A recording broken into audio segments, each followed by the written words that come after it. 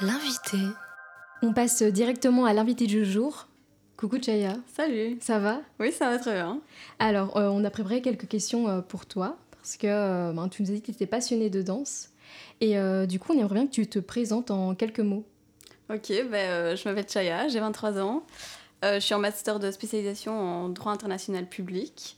Et puis à côté, quelque chose qui prend beaucoup de mon temps, c'est la danse. J'en fais depuis que je suis petite. Enfin, j'ai eu une petite pause entre-temps, mais j'ai repris depuis quelques années et c'est vraiment quelque chose qui me passionne. D'accord. Et t'en fais depuis combien de temps ? Si je dois additionner toutes les années avec la petite pause que j'ai eue entre-temps, ça doit faire quand même bien 10-15 années que je danse.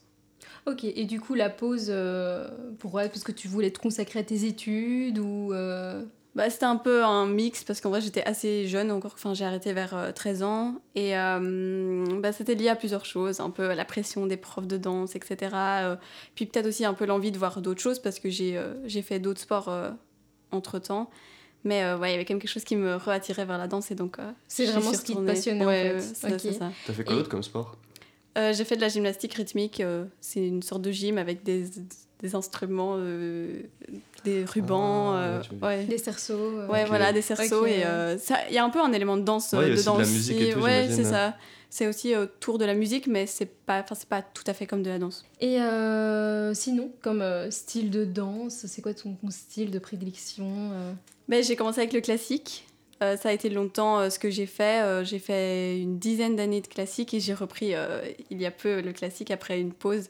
Parce qu'entre-temps, je me suis dirigée vers d'autres styles comme le contemporain ou le jazz, Ok, ouais. qui sont aussi un peu liés au classique, mais voilà, mon premier love, c'était le classique.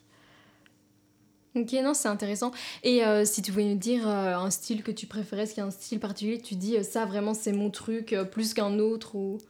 Je pense que le style qui me plaît le plus, c'est le contemporain, parce qu'il y a le plus d'espace pour s'exprimer, D'accord. il y a un peu plus de liberté que le classique, c'est quand même très avec des règles, il faut... Il y a des codes et tout. Voilà, il y a des positions, il y a des bras, tes bras doivent être comme ça, tes jambes doivent être comme ça, le Même contemporain... vestimentairement parlant et tout. Oui, c'est, voilà, t'as le chignon, c'est comme ça. C'est la très tenue... strict en fait. Voilà, alors que le contemporain, il y a un peu cette liberté, Après, du coup, j'ai entendu dire que le classique, en fait, ça t'ouvrait les portes à d'autres styles de danse parce que, vu que c'est assez strict, il y a des bases à respecter et ça te permet par la suite d'avoir plus de facilité, par exemple, à faire du contempo ou du jazz ou je ne sais quoi. Je dirais que c'est vrai dans une certaine mesure, mais je pense que c'est un peu une vue occidentale Ok. de la danse parce que le classique ouvre aux autres styles occidentaux, mais il y a un peu cette phrase qui tourne partout, oh la classique c'est la base de tout, mais c'est la base de styles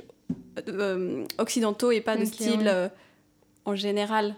Il y a aussi la danse indienne qui est par exemple une base, mais qui n'a rien à voir avec la danse classique et c'est une base mais dans l'Occident, je dirais. Ouais, aussi, on n'est pas obligé de passer par le classique au début pour après faire des autres styles ou quoi. On Ouais, peut voilà. commencer avec celui qu'on sent plus les affinités ou qu'on préfère. Après, ça aide clairement si tu veux faire du contemporain ou du jazz, mais si tu veux faire du hip-hop ou si tu veux faire de la salsa, c'est pas forcément ce qui va t'aider le plus, on va dire. De fou. Oui. Et toi, s'il y avait genre un genre que tu voudrais essayer ou que t'as jamais vraiment essayé ou quoi, ce serait quel style ? Moi, hip-hop. Trop, hip-hop. Ça m'impressionne Hip-hop, trop. ouais. J'ai jamais fait.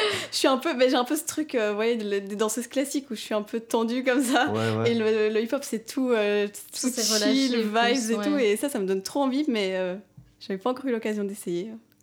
Non, cool. Peut-être prochainement. Oui, j'espère un jour. Et du coup, tu nous parlais des danses indiennes. Est-ce que c'est quelque chose que tu aimerais bien tester, essayer Ah oui, de nouveau, il y a un peu ce côté où c'est un peu mon héritage culturel, enfin notre héritage culturel. Ouais. Et donc ce serait chouette de pouvoir un peu toucher à ça parce que un peu se sentir près de ses racines et tout, c'est chouette. Et puis c'est tout un style de danse que j'ai jamais testé et je veux juste tester des nouvelles choses aussi. Ce qui est intéressant aussi avec cette danse, c'est que les mouvements veulent dire quelque chose, en fait, racontent vraiment une histoire. Et c'est vrai, du coup, parce que sur TikTok, en fait, là, j'ai supprimé mon TikTok parce que j'y passe vraiment beaucoup trop de temps. Enfin, j'y passais, du coup, vraiment beaucoup trop de temps. Mais je suivais une prof de danse. Et du coup, qui apprenait, elle donnait cours à des plus jeunes, etc. Et sur son TikTok, elle partageait son expérience et elle racontait que tous les mouvements, ils avaient une signification, etc. Et racontait une histoire, en fait. Et c'est ça que je trouvais vraiment intéressant parce que c'est pas quelque chose que... Enfin, j'étais pas au courant, en fait. Et c'est ça que je trouve super beau aussi, en vrai. Dans la danse, en fait, en général. C'est que ça raconte une histoire. Oui, ça fait la beauté de la danse, je pense, toutes les nuances que chaque style de danse a. Et je pense qu'il y a un peu cette similarité entre la danse classique indienne et la danse classique plus occidentale, où les performances sont souvent en fait une façon de raconter une histoire. Dans les ballets classiques, on a La Belle au bois dormant, le lac des cygnes. C'est toutes des histoires. Et donc il y a un peu ce point commun où les mouvements veulent exprimer différents sentiments, différentes émotions. Et c'est ça qui est beau dans la danse. Est-ce que tu penses que la danse, c'est un art qui est sous-représenté ? Je pense qu'il a longtemps été dans les années récentes. Enfin, je pense qu'il y a eu des moments dans l'histoire où c'était un des arts les plus représentés, mais c'est vrai que c'était pas forcément l'art qui prenait la plus grande place dans la société. Mais je pense qu'il y a un peu un comeback avec TikTok, et puis il y a aussi l'émission sur la RTBF de danseurs, qui, je pense, met un peu la danse en avant, et c'est trop chouette, je trouve, de voir un peu mon art favori c'est vrai. En premier plan. Parce que justement là, du coup, nous, émission musique, c'est vrai que j'ai l'impression que pendant longtemps, enfin, en soi, la musique a toujours été là, mais c'est vrai que la musique, elle est très fortement mise... Attends. Mise en avant ? Elle est très mise en avant. Et c'est vrai qu'un peu moins la danse. Mais je pense que c'est parce que genre, la musique, on sait plus facilement la consommer, alors que la danse, c'est des fois un truc du moment. Enfin, je sais pas. Enfin, c'est un art vivant aussi. Enfin, après, c'est vrai que la musique, tu peux aussi faire des concerts et tout. Ça mélange plusieurs choses aussi, quoi. Mais après, la danse et la musique, c'est lié. C'est lié, donc voilà. Il n'y a pas de danse sans musique, il n'y a pas de musique sans danse. C'est beau. Et du coup, moi, j'ai une dernière question. C'est quoi tes projets pour le futur ? Mais là, mon focus, c'est surtout de m'améliorer, un peu de récupérer le niveau, parce que quand on regarde le niveau des gens de mon âge, c'est des pros, alors que moi, je suis un bon amateur, mais ça reste un niveau amateur. Donc là, mon focus, c'est surtout m'améliorer. Et puis, hopefully, performer, c'est ce que je préfère. Donc voilà, il y a un petit projet vidéo qui arrive dans pas longtemps. Intéressant. Donc voilà. Et où est-ce qu'on peut suivre tes aventures de danse, ou il y a des spectacles que tu vas participer ou quoi qui arrivent ?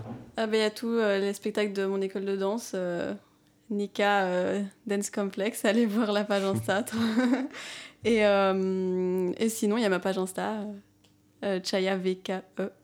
Ok, intéressant. Bon, on ira checker ça. On va aller checker ça, on va follow.